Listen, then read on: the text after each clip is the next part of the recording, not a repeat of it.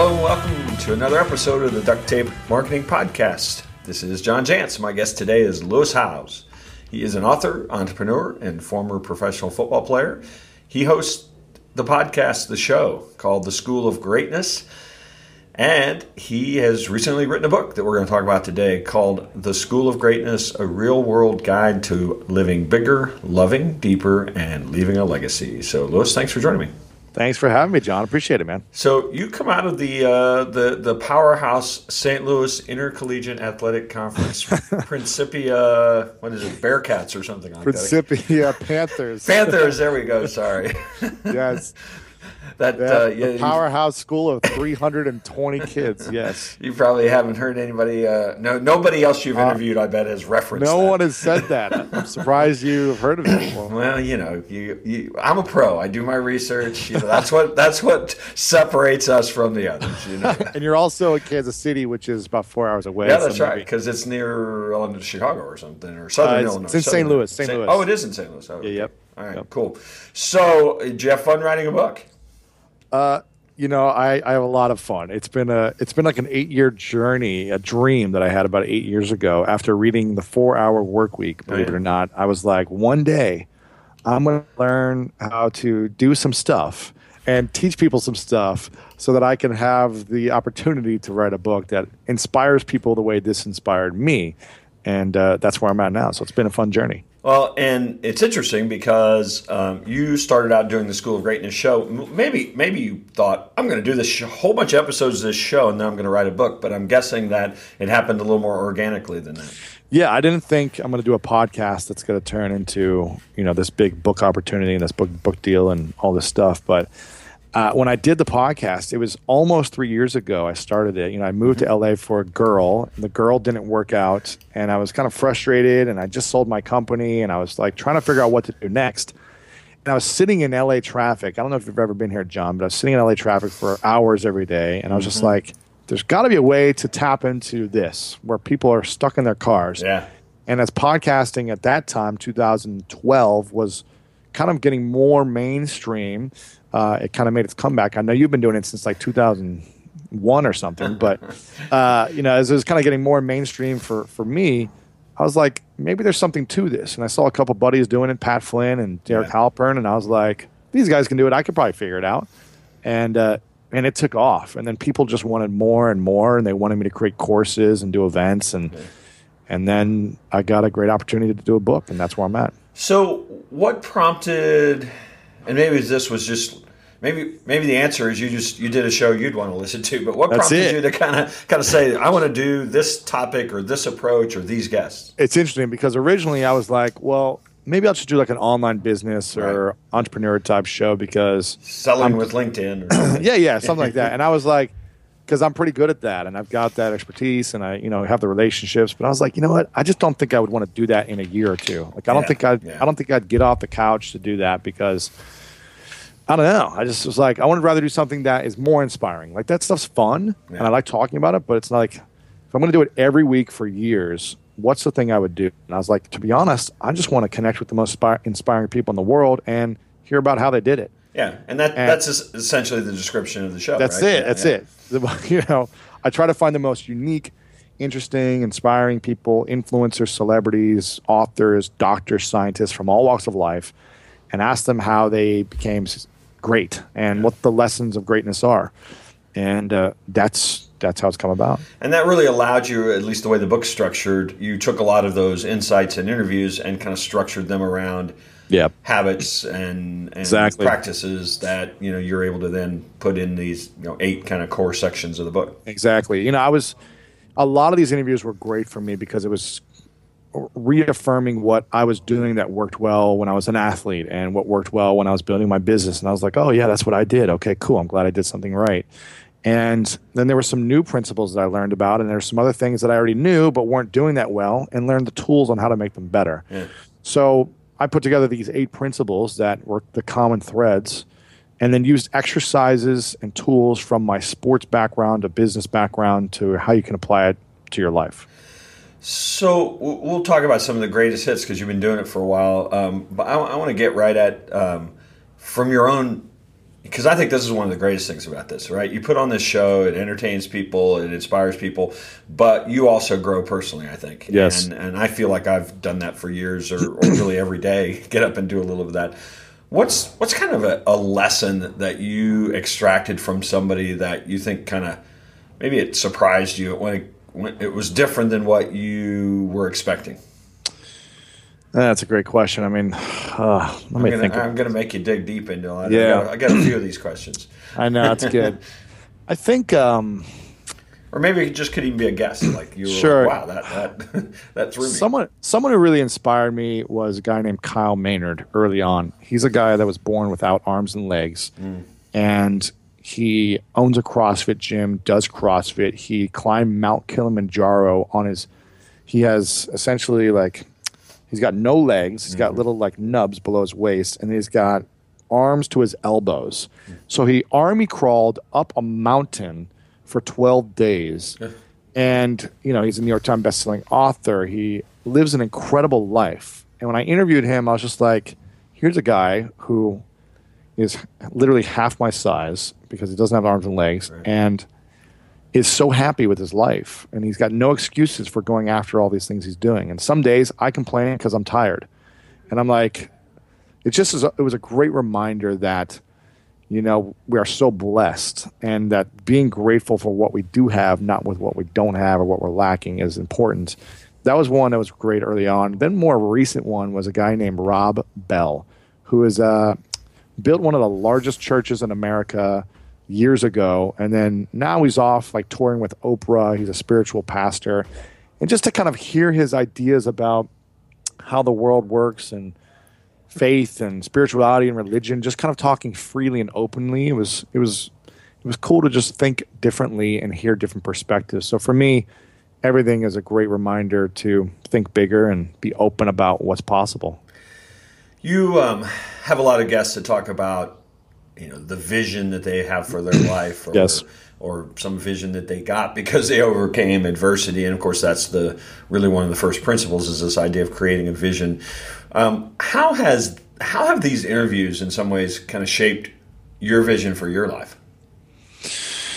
Oh man, it's been great because I feel blessed that I have these incredible examples of integrity and love and inspiration. So for me, I just feel like I try to live through osmosis to gain like a little bit of these insights and a little bit of their personality, so I can apply it to being a better human and having clearer focus. I learned some of the top tools about being more productive, about letting go of energy that isn't working for you and being really focused on your vision. I mean, for a lot of years, I just wanted to do it all. I wanted to do a little bit of everything. And that's what I got. I got a little bit of everything. Yeah. But now I'm much more clear and focused with specific visions and specific goals. And I put a lot more energy and time to those things so I can have a deeper and bigger impact on them, as opposed to a little bit of everything. And that's what I've enjoyed about it. So another theme that runs through this book is adversity. Yes. So, and I'm going to ask you a question that maybe is just going to be an opinion. But sure. I wonder sometimes, how many stories do you see of people who achieve greatness because of what they had to overcome? And then you wonder about those people, like, I always say, growing up, my hardest decision was whether or not to have creamy or chunky peanut butter. and I wonder, is it possible to really accomplish greatness without kind of having the opposite? It's interesting, right? Because some of the greatest minds, athletes, people in the world, they have some crazy horror stories they've overcome, or some adversity, right? Their parents were killed when they were younger. They were an orphan. They were sexually or emotionally abused, or a combination of all of them. And those people either overcame them and rise to the top. They used it as fuel, or they were stuck and they stayed, at that level as a victim for the rest of their lives. And that's the thing. It's like, a lot of these people I interviewed, they went through some extreme things, either externally or internally. But I think it's possible to still achieve anything you want as long as you're so committed and have a deep sense of why with your vision. If the why for your vision is so powerful or so important, you could have the greatest childhood, the greatest life, but maybe you see I don't know, kids getting killed in another country, and you just think that is the most unfair thing in the world, and it's going to be my mission because I had such a great childhood that I want all the children in the world to have the same experience as me. And, if you have a strong enough why, I think you can be so committed to the vision and overcome any obstacles that come your way. You just have to be so rooted in that why. Otherwise, you're not going to want to get up early and stay late and work hard when the hard work comes towards you. You had I mentioned in the introduction that you're a former professional football player. You had an injury that sort of took that away. Yeah. Did that adversity in your life, do you think, play a role in shaping where you are today? Absolutely. I mean, for 2 years after that, I was kind of like down in the dumps and living on my sister's couch, recovering, trying to figure out what am I going to do? I just had no clue what I was going to do next. There was no backup plan. I didn't know how to make money. I never had a job before. I was just playing sports all the time. And I was really intimidated and scared to make money because I just didn't know who was going to pay me for anything. I didn't have any skill sets. So what I did early on was like, I am going to sharpen and learn and add as many tools to my humanness as possible. And I was like, okay, where are all the things that I am not good at? I'm going to go become great at those things. So I took a public speaking class. I went every week for the first year and practiced and giving a speech once a week for a year. I started salsa dancing. I started learning languages. I started reading blogs and watching videos and going to conferences to learn things. I was just soaking up, consuming as much information as I could to try to become an expert at something. And I think I realized that I can either be stuck here in Ohio working some crappy job, miserable, or I can start to learn some things and improve myself and see what I can make of it. Maybe I make money, maybe I don't, but at least I have some skills to make of it. And I think having my back against the wall, sleeping on my sister's couch, not making any money, feeling worthless, was a great motivator for me to do something because I wasn't comfortable. And I think if I was comfortable, if I had a steady job or something, maybe I wouldn't have been as driven. So that adversity and kind of to prove something of myself really launched me forward. Yeah, you're a good-looking guy. I'm thinking salsa dancing could have been a backup plan. Exactly. Well, I'm a tall white guy, though, so I had to learn how to not have two left feet. Another thing you talk about in the book is the fact that your older brother went to prison when you were a child.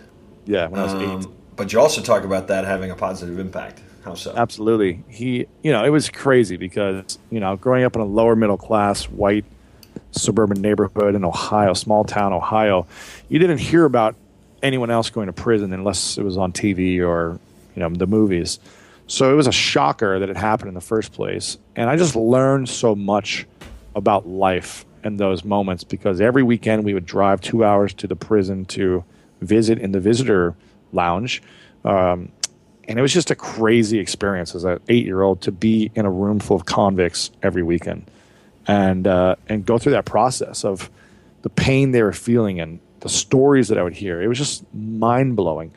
But yeah, it really shaped me to say, listen, I don't want to make any stupid decisions. I don't want to make the same mistakes that my brother made.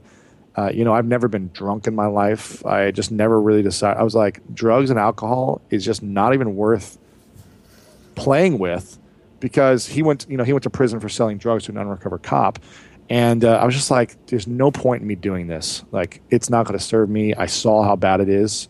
Even if you're not doing hard drugs or anything, it's it just didn't serve me. So I made commitments to myself. I was like, it's just not something I want to do. It's, I want to make sure I make something of myself and not be stuck in this prison, literally, like my brother. So it shaped me, and it also shaped me after he got out. I mean, he completely was he was never mad. He was never angry about going to prison. He was like, this is what I get, and I'm fully responsible. And he transformed his life to become the #1 jazz violinist in the world afterwards. And he's constantly giving back, constantly serving the community, teaching at schools, jazz violin. And it's cool to see that, hey, even when you think everything is over, I couldn't think of a more low, embarrassing, shameful thing to happen to someone Like if that happened to me, I would probably be like, I don't even know if there's anything left for me to do in life. And he was there for 4.5 years. And then he got out and he's completely turned his life around to inspire so many people and make, a full-time business out of it, has a family, has kids. So it's cool to see that, hey, even if you mess up, even if you're in your worst nightmare that could happen to you, you still could turn it around and do something great. That's a really awesome story because, of course, as I listen to you, I mean, he had an impact on you on what not to do, and certainly I think it sounds like a great impact on what to do. Yeah, exactly. So really, really brilliant. Obviously, you're an athlete. You're a current athlete. I keep calling you a former football player, but you're a current athlete, and your physical plant, has a lot to do with, I think, success, and that's certainly one of the principles. I mean, whether you're somebody who's trying to participate in a decathlon or just trying to make sure that you can get through this thing we call entrepreneurship, right? A huge part of the puzzle, isn't it? Exactly. I think Richard Branson, when someone interviewed him one time and said, "What's the key to being a great entrepreneur or making a lot of money or something around those lines?" He said, "Exercise." Yeah. And I was like, really? It's interesting that a billionaire would say the key to his financial success is working out and exercise. And I think it's true, though, because we have to make so many decisions as entrepreneurs. We have a lot happening. We have teams we're growing. And if we don't have the energy to make clear, proper decisions, we're going to make bad ones. And it's because of our health. If our health is out of alignment, we're setting ourselves up for failure as opposed to the opportunity to make clear decisions and to have the energy to work smarter and harder and longer and just be happier around people throughout the day. We're not as lethargic and slow. And the excess weight is exactly that. It's weight that holds you back from your greatness. Who are a couple of the folks that have had the biggest impact on you, whether I've been on your show or not? I'm just curious kind of who you consider your mentors, whether you've ever met them or not. I have people that I feel like have been mentors to me just because I've been able to consume their body of work. There's a guy named Stuart Jenkins who was a mentor of mine when I was back in high school and college, and he and still today, he is an inventor, but he was also the headmaster of my school, and now he's the vice president of a billion-dollar brand called Deckers, which owns a number of different shoe brands, including UGG and Teva and a lot of other shoe brands. And he's just been he's like a solid, just like most integrity human being ever met, and it's just great to see. He just kind of is a great moral compass for me. Whenever I have decisions to make, he just really guides me in a great moral way, and I like having a mentor that keeps me grounded and supports that.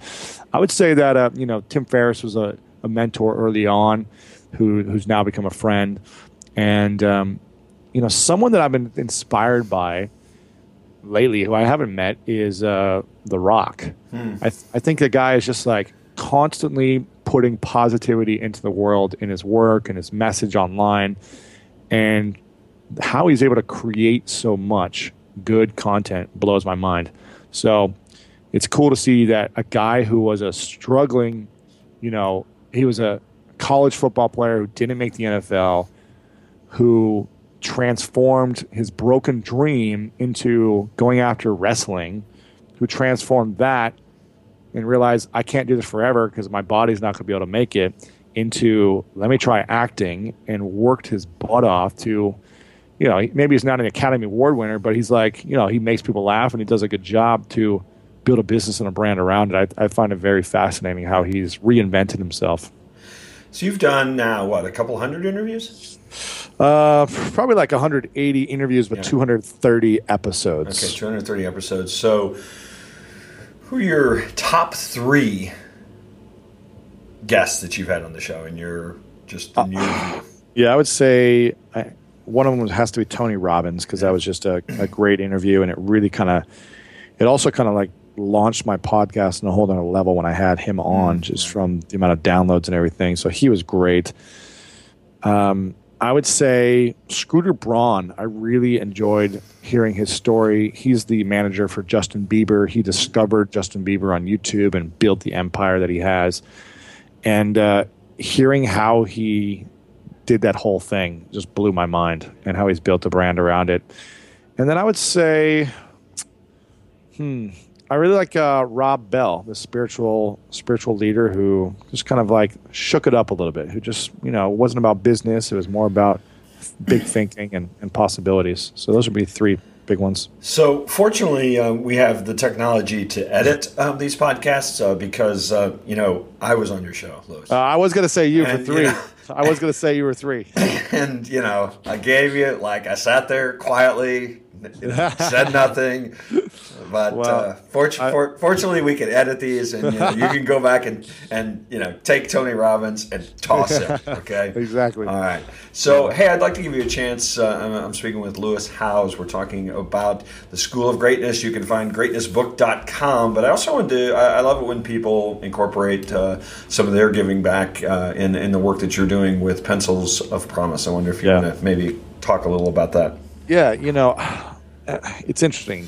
I've always wanted to give, and I've always wanted to serve, and I just didn't know how to really do it in a bigger way. And as I started building my business and I started to make a lot more money and have some extra money, I was telling my partner at the time, I was like, we got to find something that we both believe in big time and either do it ourselves or start supporting and giving money and just promoting to start giving back. And we were both talking, we're like, let's build schools for kids because, that sounds like fun, and school for me was really hard, but I was grateful for the opportunity, and I was just like, let's give kids opportunities. And we were talking about it for a while, trying to figure out how we're going to do it on our own, and making our own schools and where we would do it. And then I met Adam Braun, who launched Pencil of Promise, and I saw that he had a great infrastructure, and he was already doing it at a high level, and I was just like, let me support what he's doing because I can help bring more attention to an organization than trying to start something on my own right now. And so I, partnered with him. I built a number of schools. I'm on the advisory board, so I'm constantly bringing in other donors to help spread the word and build schools. And it's amazing. I feel like if you're an entrepreneur, everything you do should have some type of give back component, whether that's to a charity or to your own audience where you're, giving away something or whatever it may be. But I feel like what's the point of just making everything for ourselves if we're not at least contributing something or attaching it to something in some way throughout the year? So I think it's just something we should all think about. It's interesting, and I don't have the research to source here, but I heard somebody talking at a startup conference, and one of the statistics they cited was that actually on average, there certainly are lots and lots of exceptions to this, but on average, entrepreneurs, because you factor in all the startups, actually make less than the general population, just slightly less than the general population. Now, obviously, we know there's a huge range in there because they're counting people that are making zero, right? Right, exactly. Lots of people. Right, all the way up to. But then, interestingly enough, they actually contribute somewhere in the neighborhood of 40% more to causes that they believe in, and I think that's a function of kind of experiencing that kind of freedom. Yeah, that's really cool. Well, Lewis, great to catch up with you. Awesome, inspirational read. I know it will do quite well, and I recommend that people pick up The School of Greatness, a real-world guide to living bigger, loving deeper, and leaving a legacy. So, Lewis, thanks, and hopefully we'll see you out there on the road. Thanks so much, John. Appreciate it.